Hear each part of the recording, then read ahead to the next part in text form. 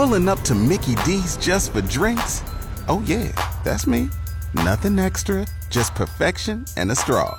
Coming in hot for the coldest cups on the block. Because there are drinks. Then there are drinks from McDonald's. Mix things up with any size lemonade or sweet tea for $1.49. Perfect with our classic fries. Price and participation may vary. Cannot be combined with any other offer. Ba-da-ba-ba-ba.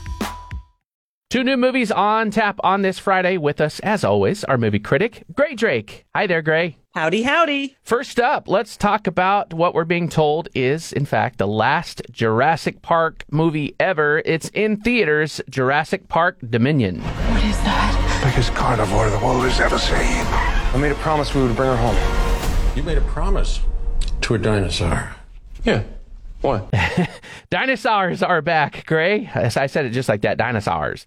So what? Dinosaurs, for better or for worse. Here they are. So this movie takes place 4 years after Isla Nublar had the volcanic eruption and the dinosaur auction, and dinosaurs are roaming the lands free here amongst us. And it is really not an easy thing to have happen, as it turns out. You're like in the woods and boom, it's a raptor. You're like, what?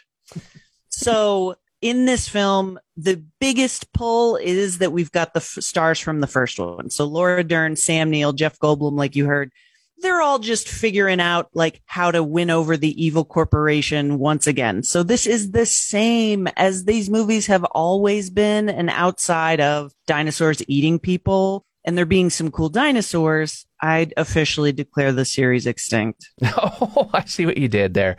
Well, I mean, if you love the movie and the series, you'll probably go see it one more time in theaters.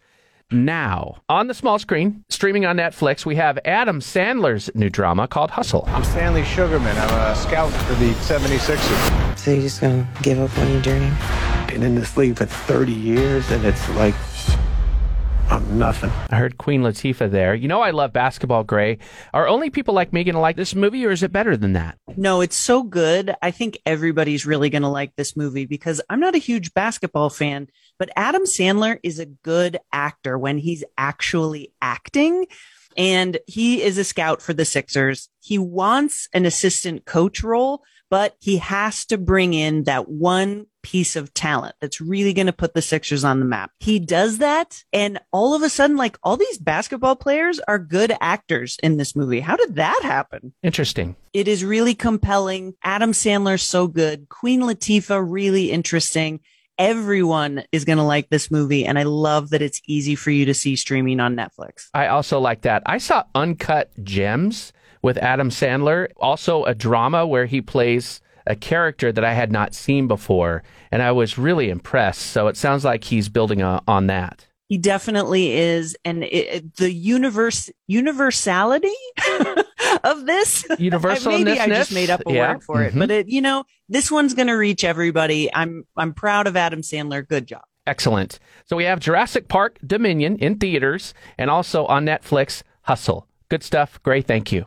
You're welcome. That is our movie critic, Gray Drake.